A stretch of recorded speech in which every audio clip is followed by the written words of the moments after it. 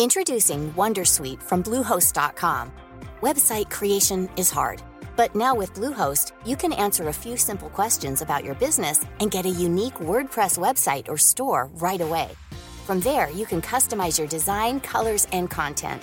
And Bluehost automatically helps you get found in search engines like Google and Bing. From step-by-step guidance to suggested plugins, Bluehost makes WordPress wonderful for everyone. Go to bluehost.com/wondersuite. Normer har alltid kvävt mig att jag behöver så här, liksom slå mig bort från det.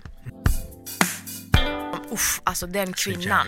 Ja, men hon var så här, nej men om inte Bahar spelar Nina i Måsen i min typ första huvudroll, då vill inte jag regissera här. Så att mitt nästa steg är verkligen att kunna bli världsligt stort så att min röst kan eka ut mera.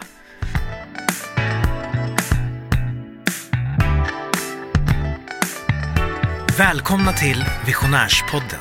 Veckans visionär heter så mycket som Bahar Pars, som är regissör, skådespelare som gick från Stockholmsförorten Kärrtorp till röda mattan när hon var Oscars-nominerad till filmen En man som heter Ove och tog Sverige med storm. Jävligt coolt. Har du läst En man som heter Ove?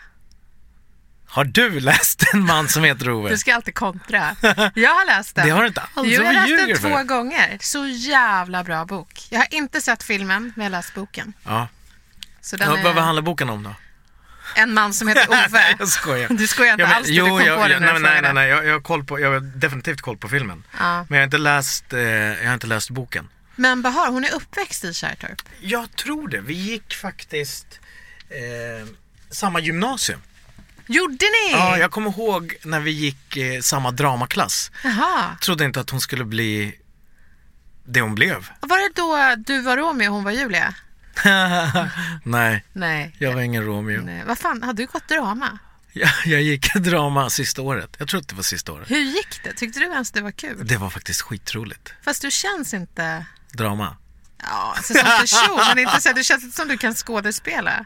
Fan vad taskigt. Nej, Kan inte jag skådespela? Jag tror inte det. Alltså du är jävligt bra. Nej, jag hör direkt när du ljuger. Ja, som när du i första avsnittet när du läste din frus visioner åt dig. Det är liksom, men det kanske är för att jag känner men det är för att du känner mig så bra. Det är fan du sant. vet hur jag är.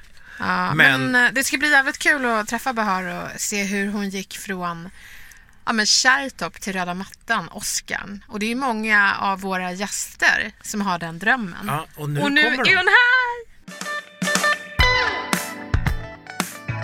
Fan vad roligt att ha dig här. Jättekul att vara här. På Alltså, riktigt, så jättekul. grymt. Kul på så många plan. Inte så här, åh gud, kul att jag ska med i er podd. Utan kul att det är ni två. Vad roligt. Faye känner jag ju sen... Gymnasiet? Oh my god, 20 år tillbaka. Ja. Även om vi inte liksom går och fikar, så har jag ju sett liksom, jag har ju varit med. Din uppväxt kan man säga. Men det är så gick ni parallellklass eller vad? Nej. För mig tog det 5 år att gå gymnasiet, så att jag vet inte vilken klass jag var. Gjorde du det? När, ja. Varför det? Alltså det var jobbigt. Det gick liksom inte. Jag var inte tillräckligt bra. Jag var för strulig, ville inte. Så jag tog massa sabbatsår, hoppade på och tänkte så här, nu ska jag skärpa mig. Började någon ny linje som liksom inte gick riktigt. Ja, men det funkar ju inte liksom. Fan vad inspirerande. Det är sjukt inspirerande. för jag kommer ihåg allt, känns det som. Jag kommer ihåg dig som alltid var glad. Ja, alltid glad. Och sen så kommer jag ihåg fan var det 1998 tror jag, eller 99 när vi gick dramaklassen ihop. Ja. Och sen att du blev... Där började, där hände. Och jag är så nyfiken.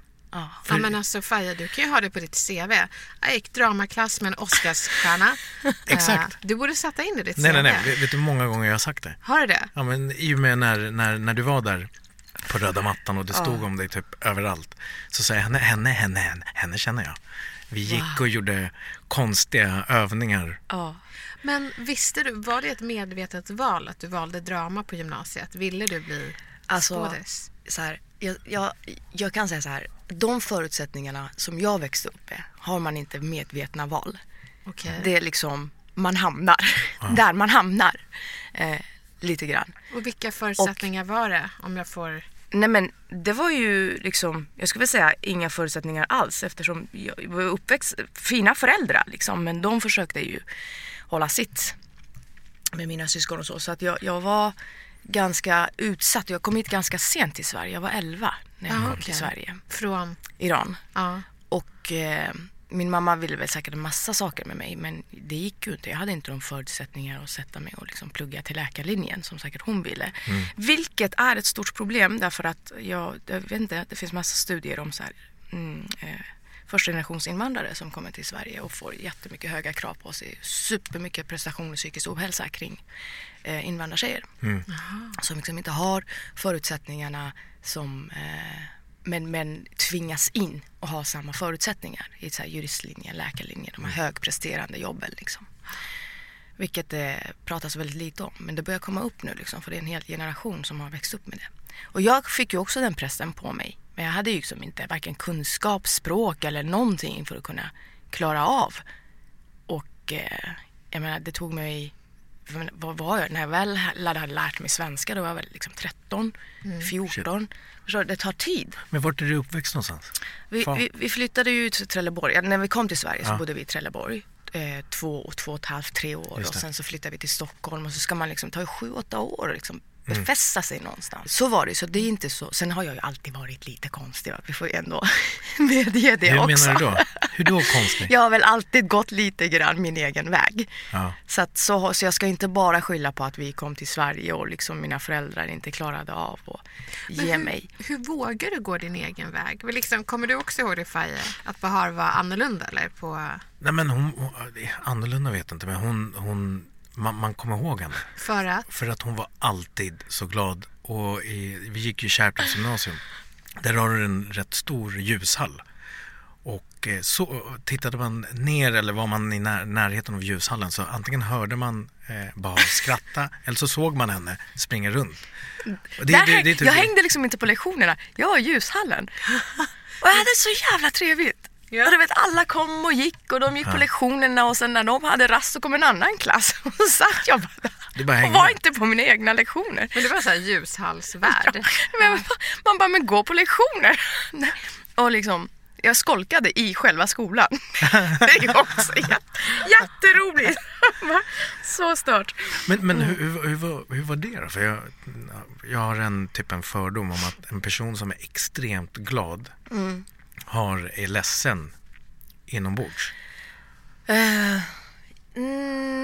Alltså, nej, inte så mycket. Tycker jag inte. Det är klart att jag har haft jättemycket sorg i mig också. Men det har tagit mig väldigt lång tid att liksom komma in i sorg. Och liksom kunna bearbeta sorg eller kunna lära mig gråta eller så. Och sen har jag lärt mig när jag har gått i terapi och så, att sorg och ilska. Alltså kan man inte sörja så blir man ilsken. Och där kan jag också känna igen. Alltså jag är väldigt, väldigt glad, men jag kunde också bli väldigt, väldigt arg. Så det har alltid varit så att jag kan också bli väldigt aggressiv liksom, och väldigt hård, speciellt mot mina nära och kära liksom, så jag tror att det kanske grundar sig att man inte är balanserad. Men jag känner mig oftast glad, det gör jag faktiskt. Ja.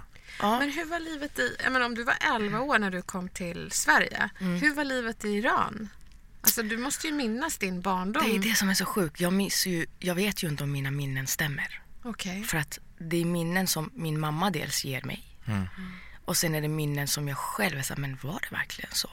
För enligt henne var allting jättebra. Jag var så duktig och jag var så snäll.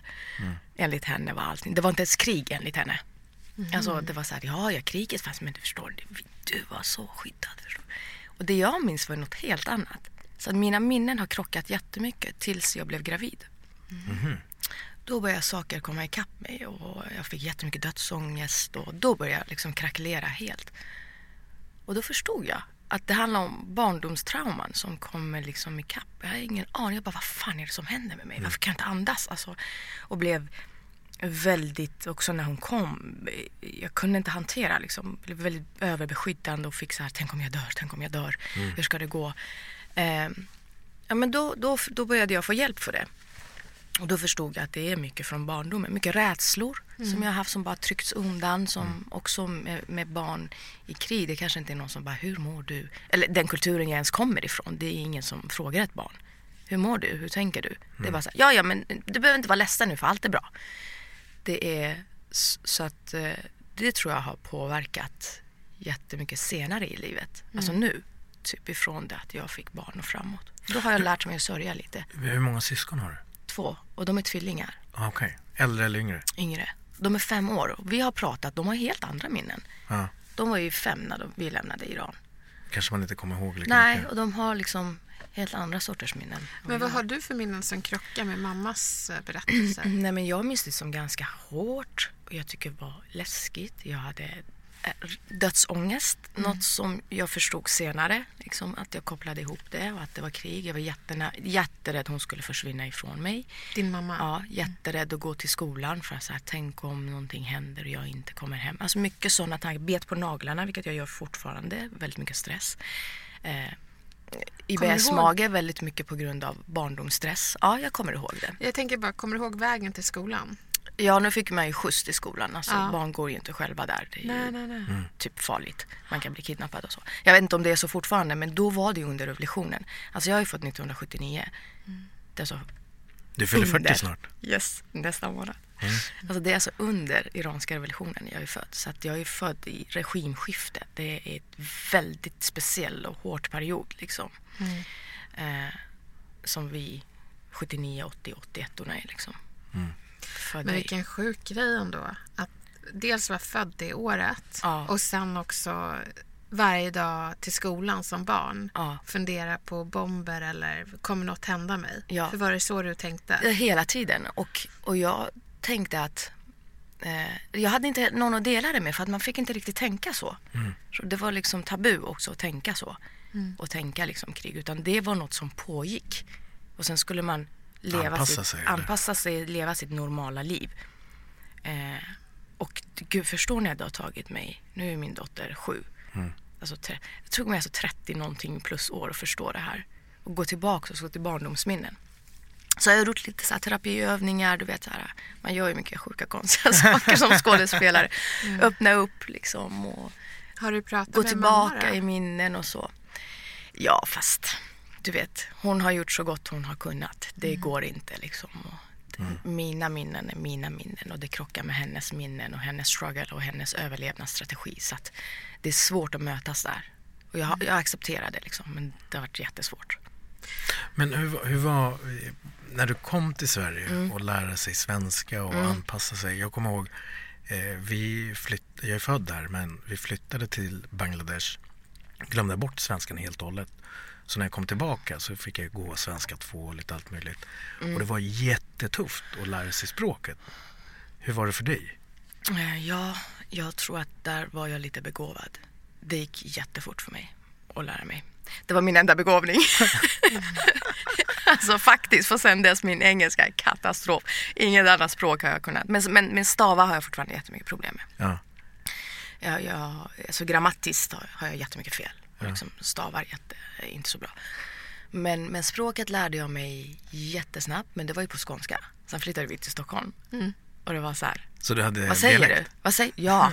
Och liksom, det tog typ en vecka. Pratade jag stockholmska. Survivor.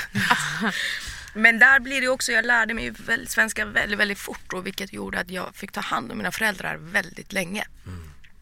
Ringa de här jävla myndigheterna och du vet. Sen också deras kulturgrejer som bara, jo men säg till dem att det är så här. Man bara, men det funkar inte så här. Alltså, det har varit, tycker jag. Alltså nu efteråt kan man ju skratta åt det, men jag tror att jag tyckte typ att det var både jobbigt och lite kul att kunna vara liksom vuxen och ringa de här samtalen. Jag var ju väldigt, väldigt blyg så att det att lära sig språket. Och jag tror min blyghet hade också att göra med att jag bara gick i mina egna tankar i Iran och bara man får inte tänka så eller så. Så när jag kom till Sverige och fick ringa alla de här samtalen så på något sätt så fick jag lite makt i det också. Så jag blev... Det tror jag har hjälpt mig väldigt mycket i min karriär. Men då fick du gå till typ så här banken och allt. Du fylla i de här blanketterna, vilket gjorde mig, och jag var 12-13. Vilket gjorde liksom, och min dotter nu, herregud, hon kan inte ens knyta skorna. Alltså, det är så stor skillnad. Ja, men det är så stor skillnad. Jag tror inte folk fattar hur det var i den åldern och ta det ansvaret. Ja. Det är... Nej. Men det där, jag tror också, jag vet inte om det är positivt eller negativt för oss barn eller vuxna med invandrarbakgrund och har tagit vissa delar. Jag kommer ihåg när mamma och jag mellanlandade i London på väg till Brasilien när jag var 7 år. Hon kunde inte engelska, men det kunde inte jag heller. Så hon gav mig en pund och jag skulle gå och handla någonting. Och det var sån jäkla big deal. Jag förstod ju inte vad de sa. Jag kommer ihåg vad han sa. Han sa, för jag hade bara 1 pund gav hon mig för att handla allt. Då sa han, this too small. Jag bara, small, det vet jag vad det betyder. Ja. Men jag undrar om inte det där maktförhållandet kan bli fel i relationen till hans föräldrar. Jag tror det kan bli känsligt. Vad tycker ni? Jag tror att det blir ju det eftersom jag aldrig riktigt har lyssnat på henne. Vilket har gjort, om man pratar hur kunde du gå din egen väg, så har det ju hängt ihop mycket med maktbalansen liksom. Och hon är fortfarande så, hon bara, du lyssnar aldrig på mig. Nej, det gör jag nog inte. Nej. I don't know, jag vet inte. Och ändå tog du dig till röda mattan i Hollywood. Ja, och det har jag fan gjort själv alltså. Nej, men inte helt ensam jag mig. Men du har ju haft massa fina människor som har hjälpt mig och pushat mig, trott på mig. Det är jätteviktigt. Jag har haft, när vi började där, varje dramalektionen, då var det jättefina människor där som var liksom redan professionella skådespelare som såg min talang och bara sa, nej men gud, du är jätteduktig. Jag var så här, vad är jag? Och jag ska säga, det har varit jätteviktigt att de människorna... Vem var det då som sa? Men de är jättemånga som fortfarande är aktiva. Och Frida Röhl, Yngve Dahlberg, Robertsson som var där på Turteatern, Mia Benson som var där på Turteatern. Alltså, de har varit jättestor del av att jag ska tro på mig själv. Och Frida Röhl bara så här, men det är klart du ska söka scenskolan. Jag bara, hur gör man det? Och så nej men läs böcker, gå på teater. Så gick jag till Stadsteatern, köpte en biljett för så här 70 spänn för jag var ungdom. Satte mig och kolla på en pjäs och jag bara wow. Hur gammal var du då? Då gick vi ju på gymnasiet. Ja. 18-19. Ja, men 18-19. Ja. 18-19. Men för mig är det, du vet, den här ljushallen-tjejen som sprang runt till att vi gick en dramalektion över ett halvår eller vad det var. Och sen den utvecklingen av den karriären. Var så här, what the fuck happened? Ja. Vad hände? Jag skrev ju en pjäs på skolan. Hade du gått ut då när jag skrev en pjäs? Ja, jag tror det. Ja. Helt sjukt att till mitt specialarbete skrev jag en pjäs som handlar om Gud. Alltså, så pretto. Men alltså, vad hände liksom? Men vad hände? När förstod du att du är men på för väg? mig var det så här, men jag kanske har varit en jättekreativ människa som aldrig har fått tillgång till min kreativitet. Och jag skulle hade inte, alltså det är så jävla viktigt med kultur. Jag kan inte nog säga hur viktigt det är att kultur finns i barns liv. Jag hade ingen kontakt med kultur överhuvudtaget, alltså med min kreativitet. Så här, i Iran var det bara att plugga matematik, plugga, lära sig liksom saker. Och allt det andra fick man gå privatklasser för om du vill lära dig musik eller rita eller så. Du vet. Då ska du ha pengar och då ska du liksom gå. Så det, för mig fanns det ingen naturlig väg till min kreativitet. Men det är en klassfråga alltså? Jättemycket en klassfråga. För vad är dina föräldrar? Vad har de för bakgrund? Alltså min mamma är ju lärare och min pappa vet vi inte riktigt. Men min pappa... Jag visste inte om jag vågade min pappa garva. vet vi aldrig riktigt vad han har jobbat med. Men, vadå det? Nej, men han är en egen kapitel för sig. Är det så? Ja. Jag vet inte. Men finns han med i bilden? Han finns. Ja. Men han är ju gammal nu liksom. Men han är en prick. Han är en prick, okej. Men min pappa är väl, jag vet väl att han har väl varit en strulig typ. Ja. Och hans familj kommer väl jag skulle säga arbetarklass, iransk arbetarklass, som kanske inte är jättevanlig i Sverige. Och min mamma var från en religiös medelklass. Okej. Och hon bröt sig loss och började plugga till lärare och så. Aha. Men mamma skickade mig på piano, för det gjorde man liksom med barn när man blev medelklass. Men jag vill absolut inte gå, för det sättet också det tvingas på en. De är stenhårda. Ja, men stenhårda. Man fick ju stryk om man inte gjorde det. Jag vill inte gå. Så att det fanns ingen annan naturlig väg till det. Och när vi flyttade till Sverige, jag minns inte liksom några musiklektioner eller liksom, det fanns inte då heller. Men är det inte och ännu svårt mindre då? Nu. Ja, men jag tänker, är det inte svårt, så precis som du säger, om ett barn inte har tillgång till kultur, kan man då formulera drömmar och visioner? Nej. Så jag tänker från skolan i bilen, från hemmet till skolan då man var rädd för bomber. Fanns det någon gång du liksom bara, jag skulle vilja bli skådis? Eller kom det? Nej, men det är klart, det gör man inte. Alltså, man är så långt ner att kunna bli skådespelare, musiker, kunna ha de drömmarna. För mig handlar det jättemycket om klass. Och det är också varför också oftast det går i arv. Dessa föräldrarna är skådisar så blir du skådis. Liksom, för att man har ingen tillgång till det. Det är också samhället tillåter ju inte det. Samhället säger så här, det där är någonting för de flummänniskorna. För att vårt samhälle styrs av kapitalismen. Så det där är något så här, vill du... Och än idag säger ju Moderaterna det. Ja, men det där får man liksom själv gå och betala. Ja, då slutar med att en biljett för en teaterföreställning kostar 2000 spänn. Om inte, då blir det ännu mer en klassfråga. Liksom. Men så att kultur är ju för mig att kunna bygga en människa. Liksom, och kunna ge den fantasi. För i fantasi, det är då allting händer. Även om du sen väljer att bli ingenjör. Liksom. Har du tillgång till din fantasi så kan du skapa nytt.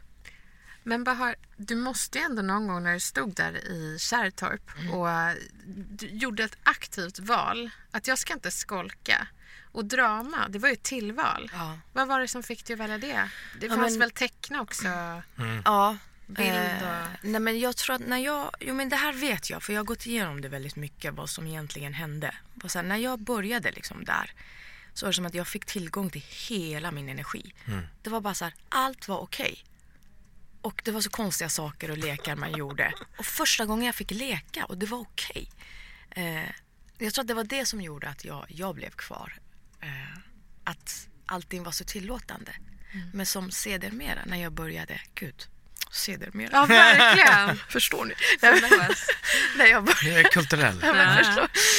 När jag började teaterhögskolan och när jag verkligen kom in i branschen, så var allt det som för mig var teater som jag började med, den här enorma kreativiteten, den här enorma lekfullheten, att se världen annorlunda, att vara outside the box, blev helt tvärtom. Där skulle man anpassa sig, man skulle prata på ett visst sätt, man skulle inte vara för mycket, man ska vara den skådisen som ser ut så här, man ska vara smal, man ska vara snygg, alltså allting förändrades, och det tog mig också jättelång tid att förstå att där finns det också en norm, en rådande norm liksom, som jag fortfarande håller på att bryta mig loss ifrån. Så det var en besvikelse för mig att komma in på teaterhögskolan. Det var ju min dröm. Alltså jag blev så här, om jag inte kommer in på teater, jag kan äta knäckebröd resten av mitt liv bara jag kommer in på teaterhögskolan. Och det är ju svinsvårt att komma in. Herregud, de tar in 8-10 pers. Det är 1000 pers som söker liksom, varje år. Och det tog mig, jag tror jag sökte 4 gånger. Liksom. Det är inte det så jättemånga gånger. Det finns folk som söker 15, eftersom det är bara en gång per år man söker också. Var var du någonstans när du fick beskedet? Kommer du ihåg? Jag var hemma, man ringer en telefon. Och jag hade inte berättat för någon, inte min familj. För jag ville inte att de skulle förstöra någonting för mig. Och säga något negativt. Eller bara så här, det där kommer inte du fixa. Eller det där liksom. Så jag höll det liksom väldigt mycket för mig själv. Så det var min grej, min dröm. Som jag inte kunde dela riktigt med någon heller. Så här. Du fattar väl, du kommer inte bli skådis. Alltså. Men vadå, ringde du upp ett nummer då? Ja, då var det så här en telefonsvarare. Man ringde upp, så sa de namnen. Men det är ju 4 olika delprover. Alltså delprovet tar ungefär ett halvår. Okay. Det är ett första delprov, sen det andra delprov, tredje del. Det är väldigt hårt att komma in. Och hur reagerade du då när du kom in? Då var du hemma? Jag var hemma, jag var väldigt, väldigt glad. Jag minns inte, det var väl bara så ren och skär glädje. Och det var jag hela första året när jag gick, var jag också glad. Men sen började det liksom komma, jag började förstå också vad de ville att jag skulle vara. Gärna att jag skulle vara den här förortsbruden liksom. Och du vet, jag hade ju studerat. Jag hade ju Frida och alla de hade sagt till mig, gå och läs böcker. Så jag gjorde ju det. Jag gick och läste så här Dostojevskij och du vet så här Tjechov och lärde mig. Jag kunde jättemycket när jag började. Och för dem var det så här, va? Typ, kan du läsa ens? Så det liksom blev också en enorm klassskillnad när jag började. Som gjorde mig väldigt ledsen och besviken. Så jag tappade bort min identitet. Jag var så här, vem är jag? Alltså, vem är jag, vad vill jag? Och då fanns det ju inte, man kunde inte formulera sig. Det fanns ingen vithetsnorm man kunde prata om. De orden fanns inte, den intellektualiseringen fanns inte. Då hade de lätt börjat prata om genus. Vi hade så här, någon som kom till vår skola och pratade lätt om genus. Och vi bara, shit. Det är ju bara på de senaste 5 åren det har liksom feminism, vithetsnorm, kolonialperspektiv, som visuell makt som har blommat ut. Och så att för oss som gick på den tiden nu 10 år sedan, det har det varit en verkligen struggle alltså. Men vem var det där? Enorma vithetsnormsvärden. Ja, jag vet inte. Jag säger ju, i mitt sommarprat pratar jag om det. Jag åkte ju tillbaka till Iran ju. På min praktik. För jag tänkte så här, där kommer det inte vara så här. Där kommer jag liksom få vara i total katastrof. Alltså. Jag var inte en del av det landet. Jag kunde inte heller språk. Jag hängde inte med vad de sa. Och de jargongerna. Och jag kände liksom att de också i sin tur var fasta i någon jättenorm. Med alla de här opererade näsorna liksom. Ja, men jag förstår det. Alltså jag fick ju... Alltså min värld rasade. Då var jag typ 27. 26. Så du flyttade hit när du var 11? Ja. Åkte dit när du var 27? Jag hade åkt tillbaka somrarna och hängt lite där. Okay, liksom, men jag åkte tillbaka professionellt när jag var 25. Från skolan. Letter to letter liksom. Bahar Pars. Ja. Jag har ju bytt efternamn också. Men det var mitt förra efter. Och kommer dit liksom. Och ni vi tar emot henne. Det liksom, och Irans film och teater är också ganska hög standard. Så att de tog emot mig väldigt fint. Men jag var inte en del av det. Jag skulle inte kunna ställa mig på den scenen och liksom spela på persiska. Och de här normerna som jag alltid... Egentligen så har jag förstått det nu när jag snart fyller 40. Att normer har alltid kvävt mig. Att jag behöver så här, liksom, slå mig bort från det. Ja, just det med skönhetsoperationer. Är det en stor grej i Iran? Jättestor. Något som också alltid följt mig. Jag har aldrig gjort någon skönhetsingrepp. Men det har alltid följt mig. Vet du varför jag är glad för det? Av 2 skäl. Dels, min mamma är från Brasilien. Och det är, det är värre än Iran. Det är plastikkirurgernas mecka. Men, och sen det andra är att igår så var jag och min man och såg A Star is Born. Jättebra film. Men så noterade jag vet inte om jag har fel, men jag var så här, kan inte Lady Gaga röra sin panna? Eller är det bara jag som... Jag kunde inte sluta tänka på det. För jag håller ju på med jag är retoriker och pratar mycket kroppsspråk. Och intrycket det första barnet läser av är ju ansiktet. Det är så de får de här connection. Och också när vi ska känna någonting så gör vi muskelrörelsen först. Sen kommer tårarna. Om du inte kan göra muskelrörelserna så kan du inte skicka signal till hjärnan att du är ledsen. Och därför blir jag så himla ledsen när jag ser skådisar som ska visa uttryck och förmedla det och dödar delar av det i ansiktet. Nej, men jag vet. Men jag är själv jättedubbel till det. Jag bara, fan, en liten prick här kan man väl liksom lägga en liten spruta på. Alltså, det är jättedubbelt, men det är en helt egen kapitel för sig. Men jag tror att det kommer försvinna. Jag menar, ert verktyg är ju ett ansikte. Ja, eller så blir det också det rådande normen. Till slut är det så här, ögat börjar vänja sig med att det är att så här. Pannan inte rör sig. Ja. Och sen när den rör sig, man bara, nej men gud. Det blir normalt. Tror det? Jag tror att vi blir känslostörda av det. Men ja, jag vet. För i Brasilien opererar man rumpor. Ja. I Iran näsor. Näsor. Vad är grejen? Ja, men det kommer ju ifrån också den rådande skönhetsnormen som är väldigt vit. Man ska ha en smal näsa och vara så vit som möjligt. Liksom. Apropå Lady Gaga och näsor. Så inspirerande att hon inte har gjort sin näsa. Jag tycker också det. Och hon pratar om det. Ja. Har du sett The Star is Born? Nej, jag har ju sett henne. Ja men precis. Och hennes näsa har ju varit samtalsämne hemma hos oss med min familj. Jättefin näsa. Är det så? Vad säger du? Skicka henne till Iran. Nej, men det är liksom alltså. Men det är också så att till mig är det så här, men du är skådespelare, du kan, vad fint.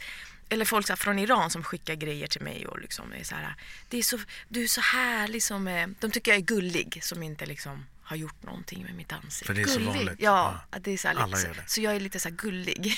Ja. Men vem är du där idag? Med tanke på alla. Ja, de tycker ju väldigt mycket om mig. Alltså de har stor respekt. Jag har fått, kring Oscars var det en hel del liksom, som var skitarga på att jag skulle åka. Då blev jag väldigt känd i Iran. Alltså, varför det? Nej, vad coolt. Och det var jätteroligt. Jag var så här, what? För helt plötsligt så blev det väldigt så här världsnyhet att jag inte fick åka till Oscars. Och att Asghar Farhadis film inte heller fick åka till Oscars. Men de valde att inte åka. Sen valde den svenska teamet. Vad menar du inte fick åka? Det var ju den här travel ban då. Det blev ju samma år som när vi skulle åka till Oscars. Med Trump? Alltså du som invandrare? Ja, alltså eftersom jag är född i Iran. Ingen fick ju komma in. Från Iran? Från 5-6 länder. Vilka länder är det? Kommer ni ihåg? Nej, men det var typ, nu minns jag inte exakt, men typ Irak, Iran. Då mindes jag det som brinnande vatten. Ja, men typ Sudan. Och så här. Ja. Vad intressant att det är en skådespelare då. Men du fick komma? Alltså jag har ju svensk pass, att jag har ju rätt för att komma in. Men jag fick ju söka visum och sen fick jag en så här invitation letter från Oscars. Men det var ju mycket diskussion med, bara så här, som att det vore så här, hur normalt som helst. Jag bara, så fick jag det. Invitation letter. Men det var ju mycket diskussioner liksom. Det var ju som att kränka ett helt land, du vet. Folk gick ju bananas och bara, vem fan tror han att han är? Alltså, som att, och jag blev också så här, vem ska du bestämma hur jag ska få röra mig eller inte? Och då blev det ju väldigt mycket att folk var så här, men varför ska det svenska teamet åka? Varför gör inte ni bojkott? Liksom? Och vad sa Iran? Och Al-Nassan, svenska filmstudion, sa så här, vi gör det som om Bahar inte vill åka, då backar vi henne. Om hon vill åka så backar vi henne i det också. Det var väldigt fint liksom. Wow. Och då sa jag så här, nej, vet ni vad? No one's gonna go that shit from me. Jag ska åka dit. Åka dit. Och jag tror att stå där med min kropp är liksom mycket större än att jag inte skulle åka dit. För att om jag inte skulle åka dit, de skulle bara, alltså det är inte så att jag är Lady Gaga liksom, de skulle bara, okej. Alltså det skulle glömmas, men jag tycker det är mycket viktigare. Så jag sa, nej, jag åkte dit. Och du hade världens klänning också. Världens snyggaste klänning med svenska stål på. Så åkte jag dit och bara, sen var det inte så jävla kul där, det kan jag säga, men jag åkte dit. Hur var det? Berätta, hur är det på Oscarsgalan? Det är väldigt stort. Alltså det är sån hög säkerhet som jag aldrig varit med om. Alltså det finns ju liksom flera ingångar och det ska vara rätt biljett och rätt bil som kommer och liksom du liksom hela tiden slussar som du går igenom. Så till slut man bara, men när kommer man fotografen? För det är fortfarande liksom mattor också. Men gud, det är så jävla stort. Och så är det sjukt, när allt är borta så är det ju bara ett köpcentrum. Det är sant? Ja. Gud vad deppigt. Ja, det är jättedeppigt. Och sen kommer man in då. Där är liksom röda mattan, så får man liksom vänta på sin tur. Och så går man in och där är det inte så långt. Jag skulle nog säga kanske är, alltså härifrån till dit, till där ute. Hur många 10 meter? Ja, men säg 20 då. 10, 15, 20 meter. Så packat med fotografer. Så här små stjärnor liksom på röda matt ska man bara ställa sig i varje stjärna och ta bild liksom. Och det går väldigt fort. Hur kändes det? Hur var liksom, vad Nej, sa jag hjärnan kände och så här, kroppen? att jag skulle vilja ta upp min telefon och filma det här. Så kände jag vill dokumentera det här. För att det här är helt sjukt. De här människorna ser ut som alltså, små prickar som helt packade på varandra. Och bara, alltså, de har ingen space ens att fota. Och den här röda mattan är så kort. Jag tror det skulle vara längre så att jag hade tid att släppa ut min klänning och sånt. Men det hade jag ju inte för att det gick så jävla snabbt. Sen när man väl var inne efter röda mattan, då var det liksom lite journalister och så, men det var liksom som en stor mingel. Nej, du ser inga stjärnor. För stjärnorna kommer sist. Och de kommer in, de går in, sätter sig på parkett och de har sina små fester innan. Som man inte är del av. Absolut inte en del av någonting. Hade du förhoppning om att träffa Jag honom? hade absolut lätt. Jag bara, var är de? Ryan Gosling, alltså hallå, var är de allihopa? Alltså, men nej. Ryan Gosling? Han skulle ju vara, jag tror han var nominerad det året. Ja. Så jag var så här, fan, det ska vara kul att se. Är han drömmen? Nej, alltså verkligen inte. Vem har du då I som... don't give, alltså. Är det så?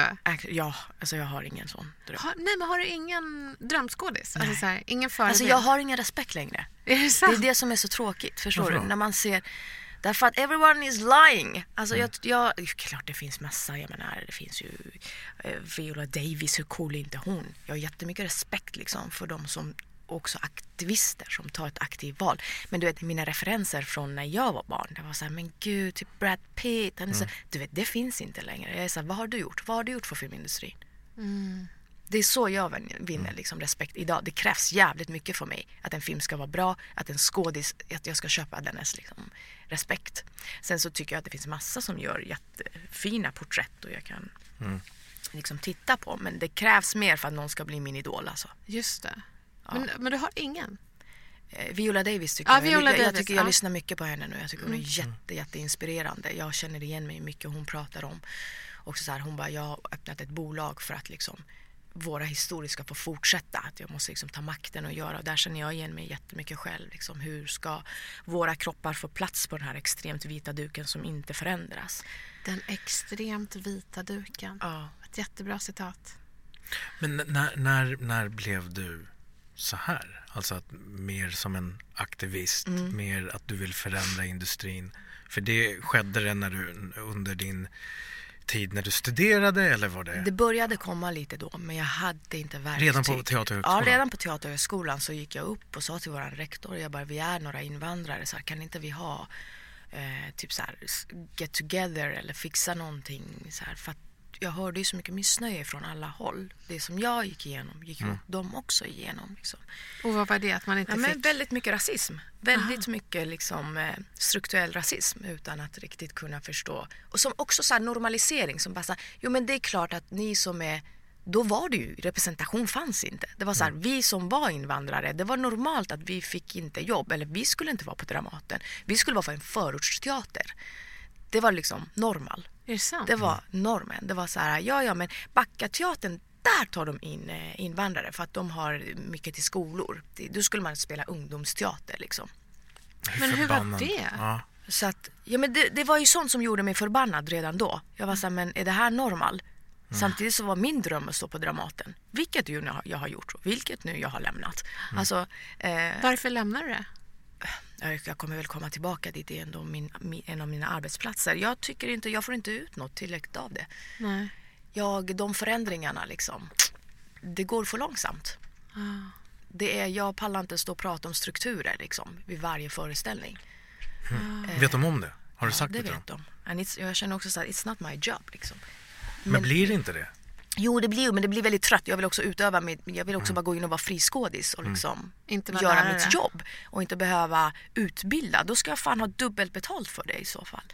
Varje produktion jag har gjort så står jag där och utbildar någon liksom. Men det går bättre nu, det går fortare, folk är lite mer medvetna och vi är fler.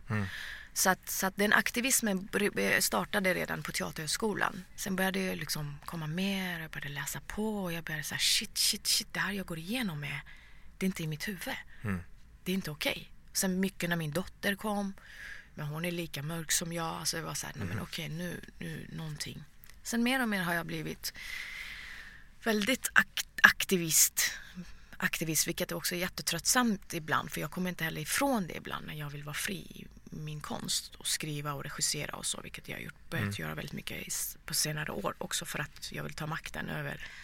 Men kan inte andra skådespelare hjälpa till? Jag tänkte så här, 1979, jag tror att du är exakt lika gammal som, är det inte Gustav Skarsgård som är 79? Jag tror Gustav Skarsgård är 1979. Jag tycker väldigt mycket om Gustav Skarsgård. Han är jättefin. Vi gick inte i samma år, men han gick ut. Så vi har alltid också setts lite som Faje och bara så här, tjena, hej, hur är läget? Och jag tycker om hans tankar. Men vad vill du komma med det? Nej, att han skulle hjälpa mig? Precis, för det verkar som att hans gäng... De är ju ett killgäng som hjälper varandra som fan. Ja, och de är väldigt fina. Espinosa liksom och allihopa. Men där är det också en till strukturell grej som jag kan prata om. Där när det väl också kommer till det här brotherhood, där har män haft ett försprång att kunna hålla ihop, organisera sig, där kvinnor fortfarande inte har kommit dit. Vi kommer att komma dit. Men att prata om systerskap, det har varit svårt för att vi har inte haft det utrymmet. Att kunna ha systerskap. Också så att det finns... Introducing Wondersuite from Bluehost.com. Website creation is hard. But now with Bluehost, you can answer a few simple questions about your business and get a unique WordPress website or store right away. From there, you can customize your design, colors, and content. And Bluehost automatically helps you get found in search engines like Google and Bing. From step-by-step guidance to suggested plugins, Bluehost makes WordPress wonderful for everyone. Go to bluehost.com/wondersuite. Since 2013, Bombas has donated over 100 million socks, underwear, and T-shirts to those facing homelessness. If we counted those on air, this ad would last over 1,157 days. But if we counted the time it takes to make a donation possible, it would take just a few clicks. Because every time you make a purchase, Bombas donates an item to someone who needs it. Go to bombas.com/ACAST and use code ACAST for 20% off your first purchase. That's bombas.com/ACAST, code ACAST. Det finns, vi alla konkurrerar om samma roll och den rollen kommer en gång per år. Om det ens kommer.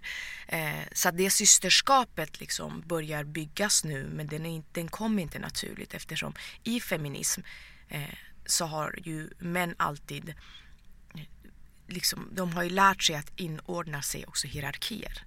Det har inte kvinnor. Kvinnor har alltid varit solister. Det är så här, du ska vara snyggast, du ska vara objekt, du ska föda det barnet, du ska vara liksom klassens prinsessa eller jada. Vi har inte lärt oss att infinna oss i en gemenskap. Och så att det här, jag tror att det kommer förändras, men vi behöver också prata om det. Liksom. Varför vi inte kan organisera oss. Men pratar du med grabbarna som du känner som har organiserat sig? Fast jag tycker det är totalt ointressant. För att det är så här, deras struktur, jag ingår inte i den strukturen. Det är samma sak som du vet själv. Jag hade sjukt mycket killkompisar när vi hängde i ljushallen. Var tog de vägen sen? Alltså, det är också så här, så fort man skaffar en kille så var de borta. Varför det? Därför att det råder en struktur inom män. Där det är, och det jag alltid kände så här, det spelar ingen roll hur nära jag är dem. De är alltid brothers. De kommer alltid hålla varandra om ryggen. Men jag vet inte om de skulle göra det med mig. Vi som syskon, vi har hållit ihop länge. Men jag fick inte vara med på din svensexa. Jag blir jättearg nu när Bahar sitter här, bara så att du vet. Och det var inte jag som bestämde det. Det finns en struktur. Det finns en struktur. Det där är jättevanligt. Men det är så konstigt, jag är din kompis. Varför kunde inte jag få med? Det var Jocke som ringde. Jocke, du kan dra åt helvete om du lyssnar på det här. Nej, precis, men jag har ju, alltså, det har ju varit att jag inte har varit med alltså, på kompisars bröllop. Alltså, goda vänner. Ja, fast det är ju konstigt. konstigt. Ja, men den har varit utom, alltså, sen blir det som en singeltjej. Det blir plötsligt, vem blir jag i den strukturen och komma dit? Jag någon extra. Men förstå, då blir man tillbaka till den rådande normen. Fast jag tror att det är mäns fel där. För att män, det finns studier som visar på att mäns liv förkortas med 1 år när de separerar. Alltså i ett heteronormativt förhållande. För att de förlorar sin sociala struktur. Färg, jag pratade om det för några avsnitt sedan om vänskap. Och hans närmsta vän pratar här med 1 gång per år. Nej då, men typ 1 gång i kvartalet. Ja, och det vad de definierar för, så de blir ju socialt isolerade. Och jag har haft killkompisar som har sagt, hej, jag kan inte vara kompis med dig längre för nu är jag tjej. Ja, men vad menar du? Det är inte så att du och jag ligger. Exakt. Det blir ju jättekonstigt. Men det tycker jag så här, även om de har sin struktur, vi pratar om brödraskap, eller vad kallar vi det för? Och brotherhood och sen systerskap. Men kan vi inte bara skippa det och snacka syskonskap? Jag tycker att man borde ringa upp dem och bara, du, hook me up. Ni gör men är inte det hela nästa nivån? Alltså jag tänker att den könsdiskriminering som många känner av idag också, och liksom den polariseringen som finns. Så här, jag har hittat på ett citat som jag gärna vill dela här. Och det är första gången jag säger det. Nu ska jag se om jag kommer ihåg den. Jag säger så här: jag måste se världen i svart eller vitt för att kunna hitta nyanserna. Så att så tänker jag. Ibland säger min man till mig så att jag polariserar och han blir jättearg liksom. Och det är så det här citatet har uppkommit. Säg det igen. Du ser världen. Nej, jag måste dela in världen i svart eller vitt för att kunna se nyanserna. Det är sant. Det är väldigt fint. Ja.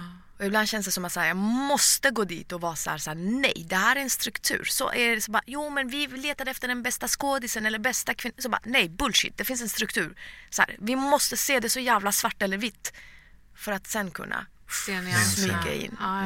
Men i så fall borde inte du prata med Gustav som du känner bra? Eller har ni pratat om det här? Ja, lite grann har vi ju det. Jag tror att han kanske håller med mig om den struktur som jag pratar om. med systerskap och sådär. Då skulle jag säga som dina persiska vänner i Iran, att det är gulligt att han håller med. Men det är roligare om han gör någonting. Vi bjuder in honom och så snackar vi om det. För grejen är den, jag tror bara det här du pratar om, att men vi har längre väg till systerskap. Varför inte bara hoppa det? Männen har ju sin plats. Det är väl bättre att de bara bjuder in och kör syskonskap, skippa systerskap, syskon. För grejen är, när vi får plats, då är det en plats. Det är det som gör att vi får ganska vassa armbågar mot varandra. Jag håller med, men jag skulle vilja lägga det på hela samhället, men också på att vi som feminister måste också se den strukturen vi är i. Jo, det är klart. För att kunna förändra det. För det är så himla lätt för män att säga så här: vi försöker, men så fort vi har 3 kvinnor på plats, det går inte. Det faller ihop. Det är för mycket tjafs. Och det är också någonting att ta in. Och säga så här: okej, men varför är det så? Jo, men det går tillbaka så långt till objektifiering av kvinnan. Att den aldrig får ett eget utrymme. Män får alltid vara alltså också när män gör någonting så är det så här: en man har gjort det här. När kvinnor gör någonting så här, kvinnogruppen som är där. Alltså det är så många lager vi slåss med. Dels att vi vill vara individer, dels att vi vill ingå också i ett systerskap. Och jag tycker att allt går tillbaka till objektifiering av kvinnan. Och när vi har lärt våra barn att sluta dela in dem i kön, sluta objektifiera dem, då kommer vi också ifrån det problematiken. Bara kolla, liksom, herregud, killar går lumpen när de är 18 direkt. De lär sig infinna sig i hierarkier. Vem som är alfa, vem som kommer under, hur de ska liksom hålla ihop en grupp, organisera sig. Och kanske vår organisation ser annorlunda ut. I min feminism så är det också att kvinnor får med mycket mer sharing och caring. Det kanske är så att vi som feminister inte ska försöka vara som männen är för att få den platsen. Vi kanske har någonting annat att komma med. Andra styrkor. Så det slås jag också ganska mycket i min tanke med. Ja, och sen så använda de slagorden vi får mot oss som kronor. Och använda, som till exempel, folk kan säga det var inte så känslig. Och då tycker jag att man ska ta känslig, sätta det på huvudet och likt de drottningarna vi är, säga det är du som inte ska vara så okänslig. Exakt. Alltså empati är en styrka, det är ingen svaghet. Det tycker jag pratas också så sällan om. För att det finns ju, inom feminismen också finns ju många olika grupper liksom. Och och min feminism är mycket mer sharing och caring än att vilja vara som en man eller regera som en man. Och då är jag helt inne på din linje. Eller? Och du säger också din feminism.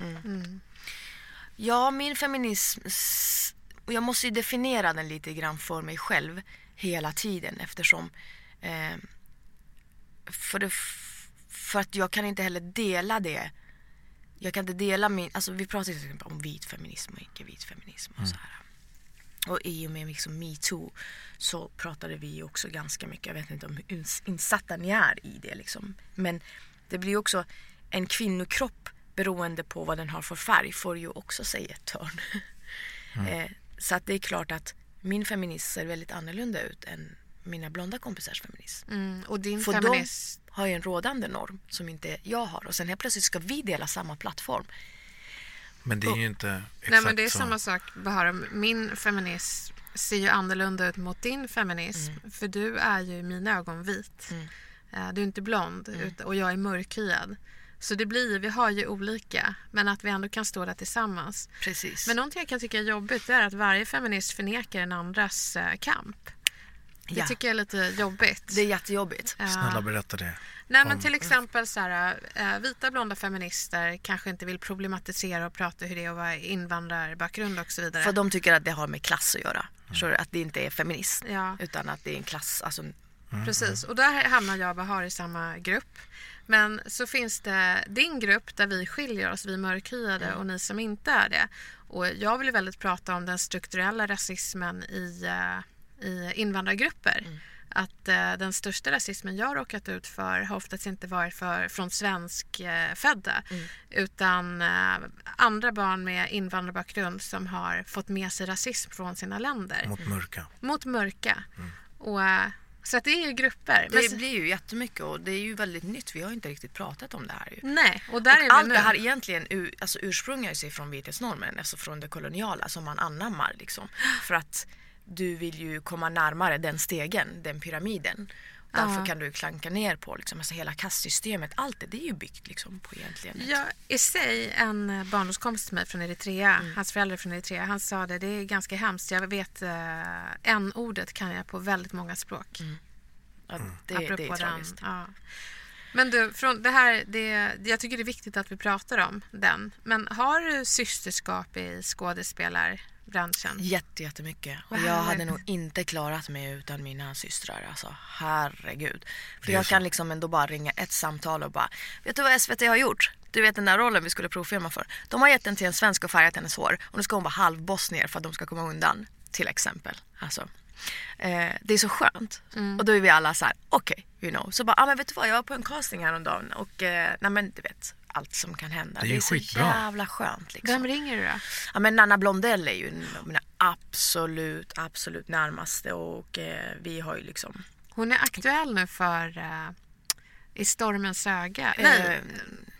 Gud, Per Schlingmann har skrivit en bok. Exakt, som heter Den inre cirkeln. Den inre cirkeln. Precis, och hon... Även om det är så här stor åldersskillnad egentligen mellan alla mina systrar så är vi ju en hel del. Jag har Farnas Arbabi som har startat Unga Klara. Som, alltså den kvinnan. Ja, men hon var så här, nej men om inte Bahar spelar Nina i Måsen min typ första huvudroll, då vill inte jag regissera här. De bara, förstår, det är liksom så man får backa varandra. Det är såna vi behöver. Det är så man ska göra. Men det är såna män vi behöver. Vi behöver Alexander Skarsgård som sitter i Hollywood och säger om inte Bahar är här så inte jag är med. Precis. Det är så mycket jag håller med dig för att det blir väldigt svårt och det här blir som att det blir vår fråga bara. Det är inte det. Alexanders barn ska ju också få växa upp och Gustavs barn ska ju också växa upp i den här världen. Just det. Hur är du mot ditt barn?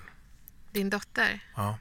Det är jättesvårt. Alltså jag tycker det är jättesvårt. Hon är ju halv svensk och vet du vad jag har lärt mig? Ja. Att man inte ska säga halv till sina barn. Vad ska man säga? Dubbel. Både och. För att det är någonting som... Visst är det häftigt? Jag fick lära mig det för någon månad sedan. Men du ser sådana saker. Det förändrar ju direkt hon är hel. Vem man blir. Just det. Ja, men hon är dubbel. Hon har, egentligen så har hon ju typ... Både och. Det ska jag också säga. Ja. Dubbel. Exakt. Man blir så mycket mer. Precis. Fan, är det sant? Ska jag säga det till henne. Men hennes persiska är liksom inte så bra. Och liksom... Hon vill anamma en del av mig som jag inte riktigt kan ge henne. Jag tror att vi är många som delar den liksom kultur eftersom vi är liksom mellanförskap. Vi äger ju inte vår egen kultur 100. Jag kan inte prata bara 24 timmar persiska med henne. Det räcker inte, alltså mitt språk räcker inte till. För att jag är inte den miljön. Vilket gör att hennes persiska blir dålig. Vilket gör att mamma är så här, men prata persiska med henne. Vilket blir att jag bara så här, kan alla bara sluta? Låta mig vara i fred. Men hemspråk då? Hemspråk går hon. Nu vill hon sluta gå för att hon känner att hon är dålig. Hon vill säga, jag vill... Shit, vad gör man där? Det undrar jag också. Då gick jag dit med henne. Och så sa jag att det gör inget. Hon behöver inte göra övningarna. Hon kan bara få sitta och rita. Och då var läraren så här, men det går jättebra. Är det fler persiska barn där? Och många av dem har båda föräldrar som är persiska. Då så blir det deras så språk himla är svårt. mycket bättre. Och så jämför hon sig, du vet. Och liksom, och vad är hennes andra? Persiska och svenska. Okay. Ja. Och jag menar 90% av tiden är ju vi ett svensktalande miljö. Och det är ju egentligen bara min mamma och mina syskon. Då ska de två personerna ge henne hela den iranska kulturarven. Alltså det blir jättesvårt. Och jag blir jättepressad där. Jättepressad. Hon sa väldigt tydligt när hon var 4-5 år, prata inte persiska med mig. Jag vill inte prata persiska. Alltså så sa hon. Men nu, hon är 7 så hon så här, så vill hon, men det räcker inte till. Alltså. Men jag har också lärt mig, pratat med mycket folk som säger så här, fortsätt bara. Exakt. Utan att pressa henne. Hon får gå på sin persiska och sitta och rita lite där. Får ändå lära sig. Någon gång kommer vi säkert åka till Iran. Alltså, hon har inte varit där än. Inshallah kommer vi någon gång. Nej, hon har inte varit där. Så jag tänker jag ska åka dit med henne någon gång. Men hon pratar mycket om Iran. Och sen är det andra som pratar om Iran till henne. Hon bara, mamma, där du är måste alla kvinnor ha slöja. Det finns det. Jag bara, det tag, jag orkar inte. Vad svarar du då? Jag bara, alltså jag svarar väldigt vagt. Jag menar, det där är min svaghet. Jag är väldigt vag och är så här, men jag tänker det är din dotter frågar dig som är 7 år. Det finns nog många icke-persisk bakgrund människor som tänker samma sak. Ja, men vad ska jag svara? Jag vet inte. Ja, det är så där. Det man måste ha det. Och så blir det så här, ja men... Hur fan förklarar man det? Är det hijab? Är det samma sak som niqab? Är det samma sak som burka? Nej, det finns olika stadier. Just det, men det har ju inte varit din vardag. Så att det är ju... Nej, men det är också så här, jag orkar inte prata om det. Ska hon så här, fråga frågor? Ibland säger jag så här, fråga pappa. Han får gå. Det är det bästa svaret. Men jag har 2 frågor. Ena handlar om visioner. Så den kommer strax. Men jag har en annan fråga. För vi träffades på någon mingel och vi ses ju alltid så jättefort och hinner inte prata. Men du berättade någonting om din idrottskarriär, om att du har simmat. Att du... Nej, friidrottat. Var det friidrott? Ja. När inte du berätta lite om det? När var det? Det var en vision jag hade. Alltså när vi kom, så här, när jag var i Iran så sprang jag väldigt. Jag var snabb och vi hade idrott i skolan en gång typ i månaden eller någonting. Så gjorde de en tävling i skolan där alla fick springa typ en sträcka. Och så ropade de upp det också så här, som prestationsinriktat land som är. Man bara, varför gör ni så här? Alltså, man gick typ i årskurs 1 eller 2. Då skulle de ropa upp den personen som var snabbast. Ja, så ropade de upp mitt namn då. Jag bara, och fick jag gå fram och ta fram en medalj så här. Och jag har alltid känt att så här, jag gillat sport alltid. Så att när jag har tittat på tv, när jag har sett det så har tilltalat mig. Och jag tror det handlar något också om energi, release liksom, kolla. Men då satte ju min mamma mig på piano och jag bara, jag vill börja på basket. Typ. Hon bara, typ why? Alltså, jo, då är deras grej så här, man kan börja på basket för man blir lång. Man har ju så här sina teorier.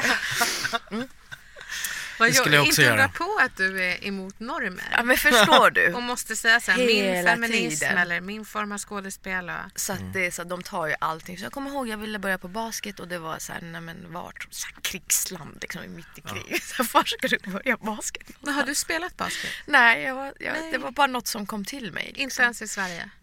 Nej. Men sen när vi kom hit, då tog jag själv tag i den drömmen. Fan, jag är fan stolt över mig själv där alltså. När vi flyttade till Stockholm, det fanns ju så här gula tidningen som var som Google.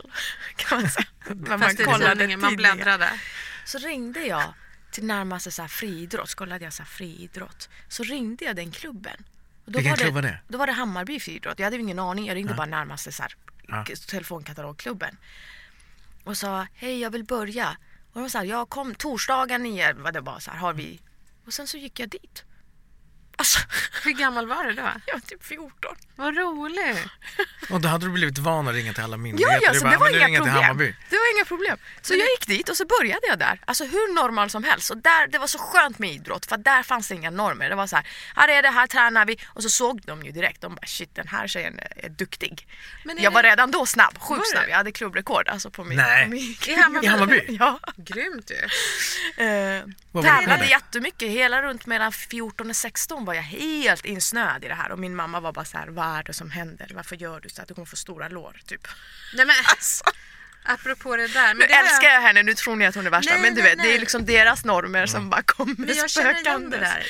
Min mamma och min moster och mina mostrar. Det finns liksom som en brasiliansk kultur att man bedömer varandras kroppar när man ses. Och vad smal det har blivit min dotter hela tiden. Magen har försvunnit hit och dit. Så att, och jag har också gjort så att det kom så här, gud vad smal det har blivit. Det var mitt form av hej. Sen var det Amanda Pessikan, en av mina bästa vänner. Hon sa det, Elaine, vad sägs om att nästa gång vi träffar varandra så bedömer vi inte varandras kroppar. Utan kan vi inte bara säga hej? Gjorde du också det? Vad då gjorde? Nej men vadå? Att du sa till Amanda? Nej, lyssnar du inte på vad jag säger? Nej. Hon sa till Amanda sa till Ja, hon sa till mig. Hon sa till mig. Nej, jag hade ingen aning om det. Så då kunde jag ta det vidare till min familj och bara, vad sägs om att inte bedöma? Säg så här, du ser glad ut. Hej. Vi har också gjort det i min familj. Har de tagit till sig det? Alltså ja. Shit, vad häftigt. Jättemycket. Vi har lovat att inte prata om vikt. Och framförallt inte framför min dotter. Bra. Det är svårt, vi hamnar lätt i det så här. Men vi har lovat varandra att så här, det räcker nu.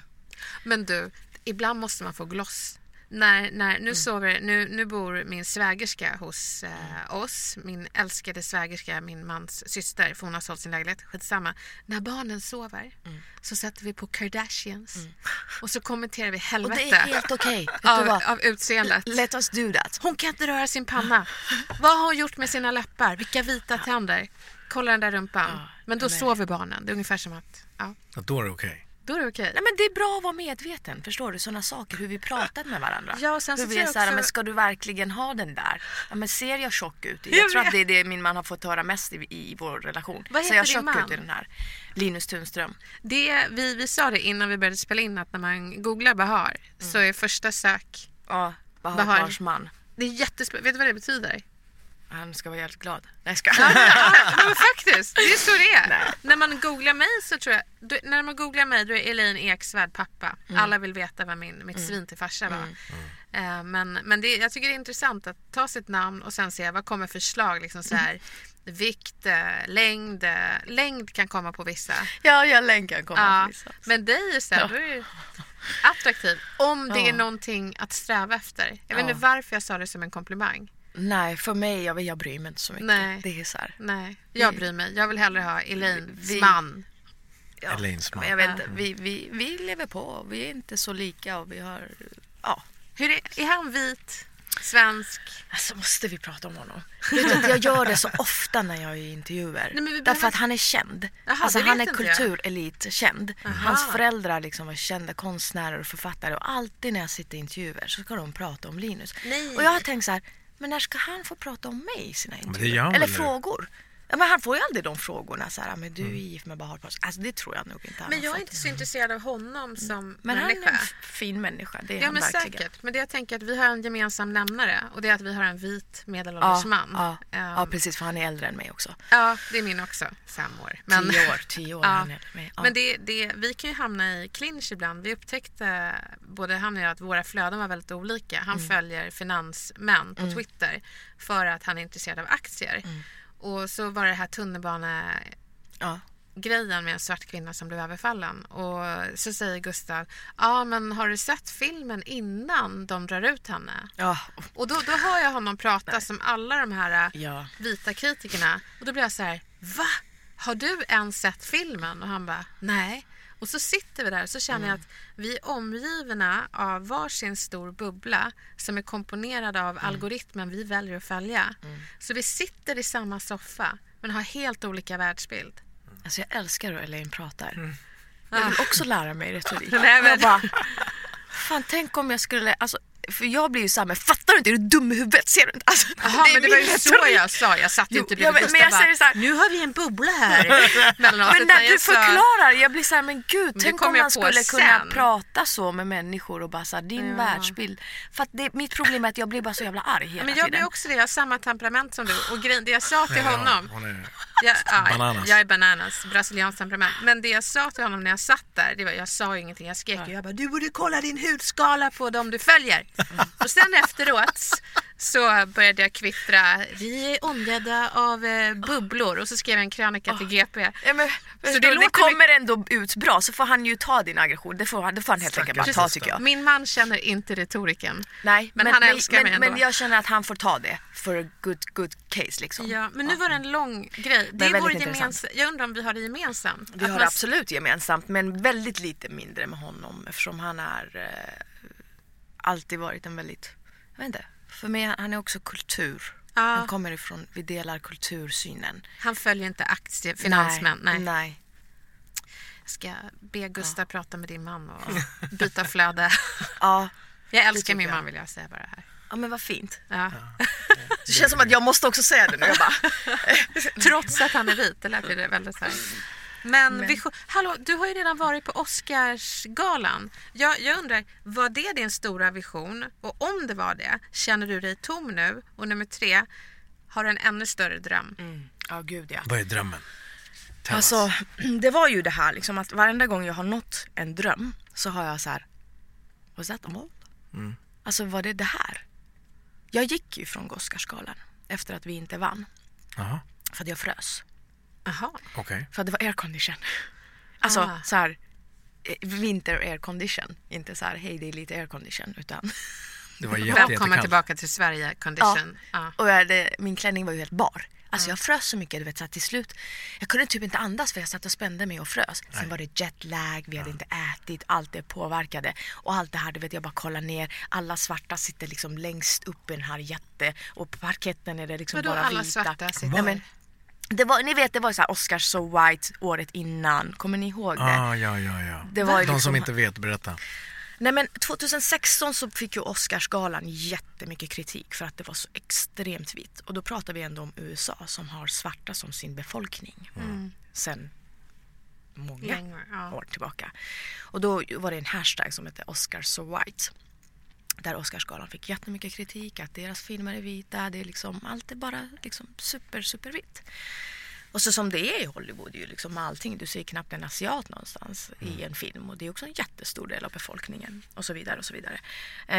Så det hade jag ju lite i ryggmärgen. Jag kom ju liksom från Oscars So White och liksom visste om. Och sen hela Trump-grejen. Du vet, där han skulle göra travel ban. Och folk var som var dumma i huvudet som hade röstat fram honom. Så jag hade ju hela den liksom i kroppen när jag var där. Och så sitter jag där och så kollar jag på den här enorma liksom.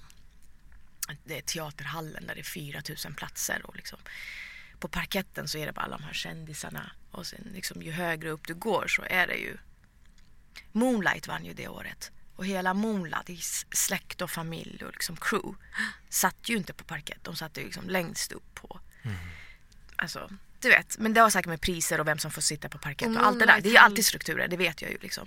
Men det var liksom som en hudskala ner. Ja men exakt, du vet, det är så här, sitter man där så ser man det så tydligt och man bara okej, men hur ska jag någonsin kunna liksom slå igenom eller komma med någonting nytt till de här människorna som är så fasta i sina konventioner och liksom. Så jag bara så jävla deppigt allting.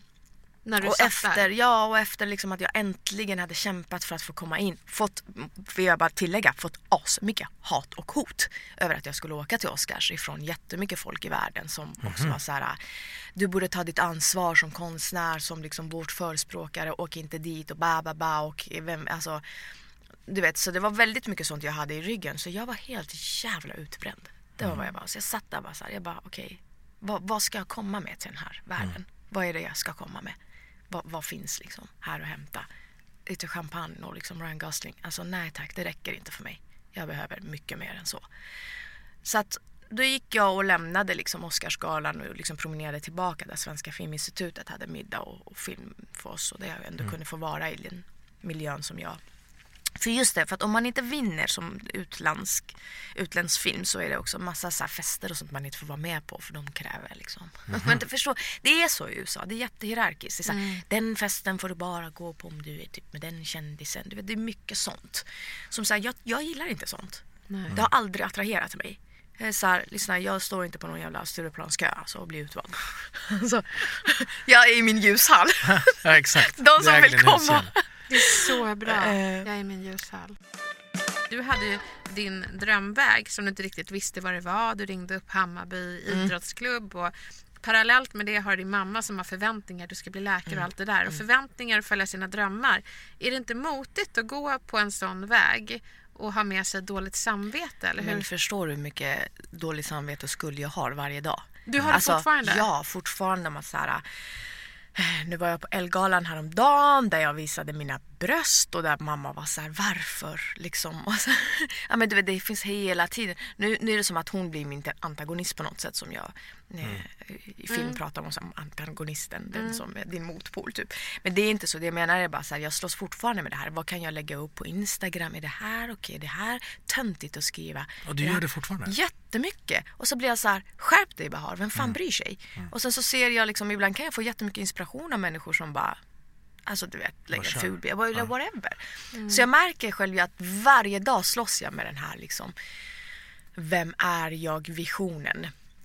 Men liksom, du är så stark. Och så fortfarande säger också så här, ju kändare man blir det så här, men gud, är det inte töntigt att lägga ut det här? Kan det här verkligen representera mig? Kommer det här hålla kvar min star quality? Alltså du vet, det finns aldrig något stopp. Det är det jag vill komma till. Och när du väl har din dröm, när du väl är på Oscars, sen med det kommer det ju en massa andra saker. Vem blir du då? Hur ska jag hantera media? Vad kan jag säga? Vad kan jag inte säga? Alltså, personliga varumärke. Hela tiden blir ju ditt personliga varumärke jättestarkt. Samtidigt så här, vad vill jag berätta? Samtidigt som jag som invandrarkvinna som har lyckats får jättemycket förväntningar på mig att berätta någons historia.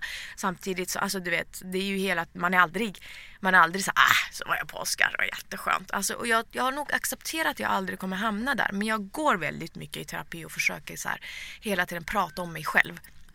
Och bara så här, för att inte heller fastna i mig själv. För att det är så lätt att göra det som en medial person.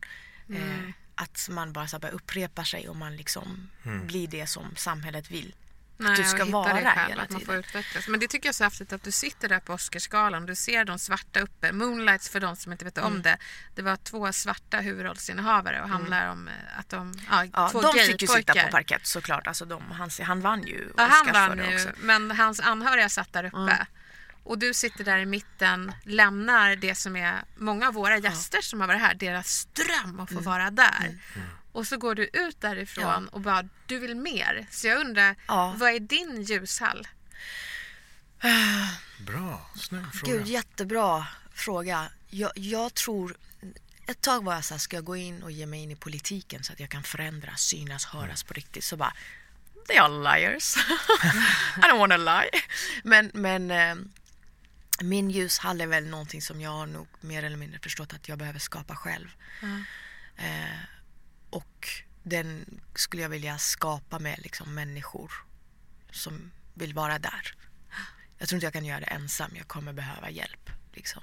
Och jag hoppas att nu vid att jag har tagit stegen till regi att jag kan nå ut lite större. Bara mina kortfilmer har varit runt världen och jag har liksom åkt runt och pratat helt om sjukt. strukturer. Förstår du? Det är liksom helt sjukt. Så att mitt nästa steg är verkligen att kunna bli världsligt stort så att min röst kan eka ut mera. Kan inte du skapa en ny kanal? Jag skulle vilja kunna slå på att det fanns en knapp på min fjärrkontroll där jag vet att där står det Bahar Pars, och då vet jag att där får kvinnor prata lika mycket som männen. Filmkameran zoomar inte ner på rumpan eller på brösten. Alltså jag blir så glad att höra, för ni förstår inte, ibland så tvivlar jag så mycket och bara, kan inte jag bara vara, eller kan inte jag bara sluta vara för mycket, eller du vet, nej, men säga gör det, too much, eller liksom. Nej, du ska vara hela du. Och då tänker jag, istället för att försöka komma in på SVT där de kanske färgar håret på en blond tjej så att hon blir, vad var det, jugge.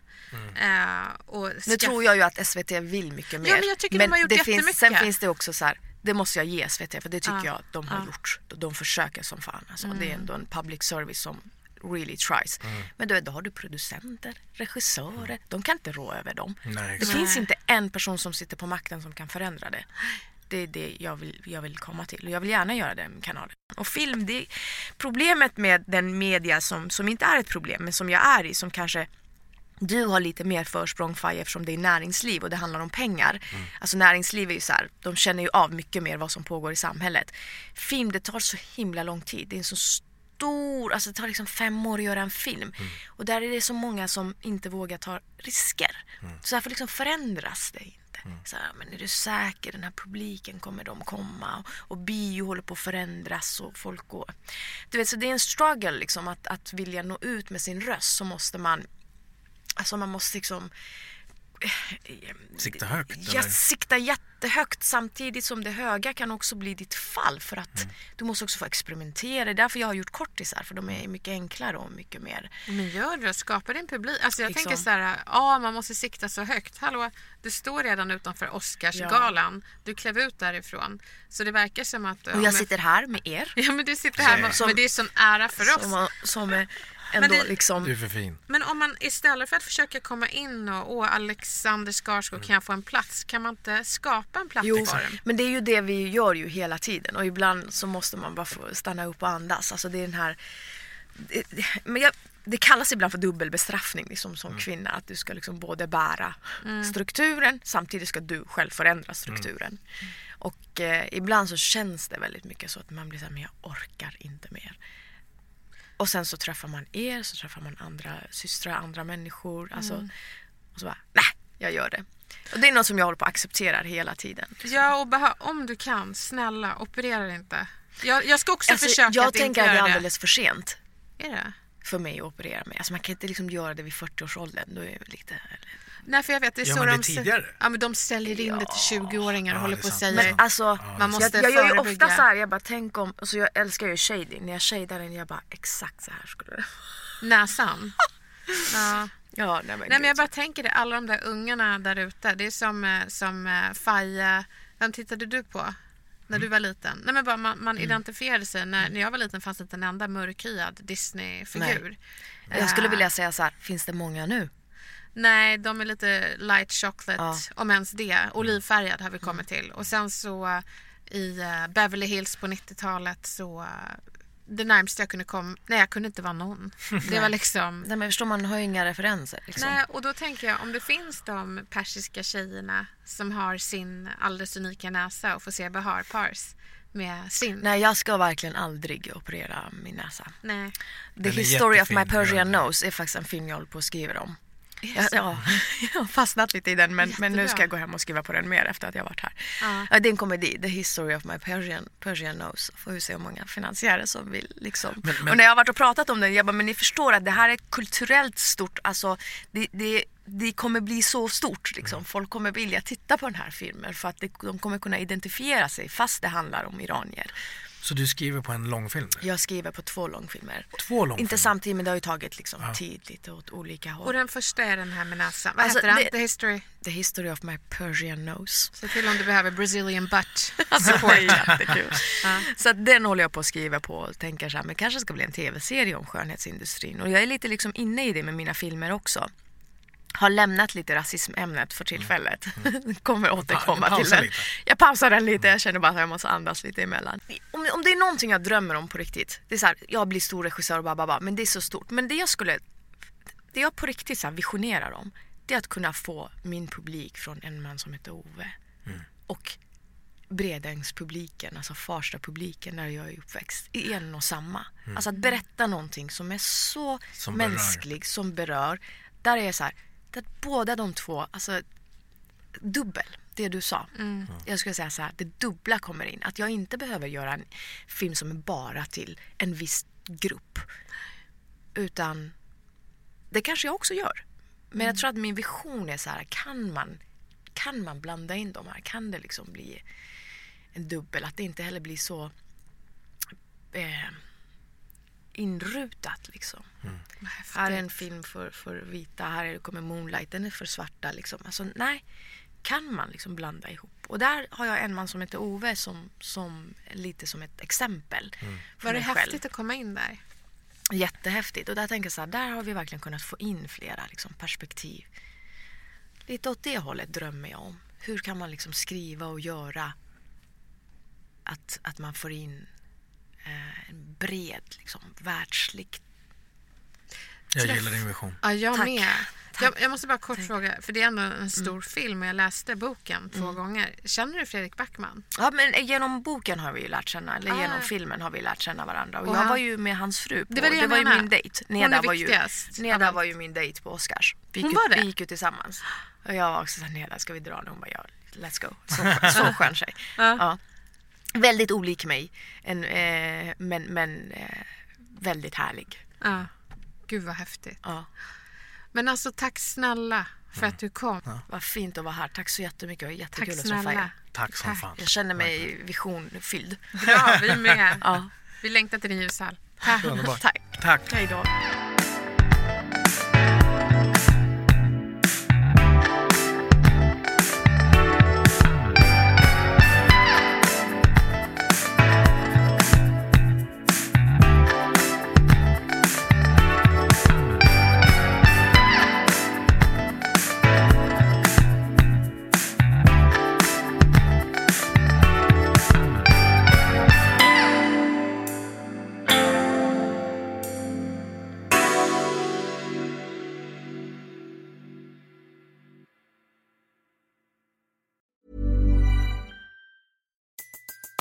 Everybody in your crew identifies as either Big Mac Burger, McNuggets, or McCrispy Sandwich.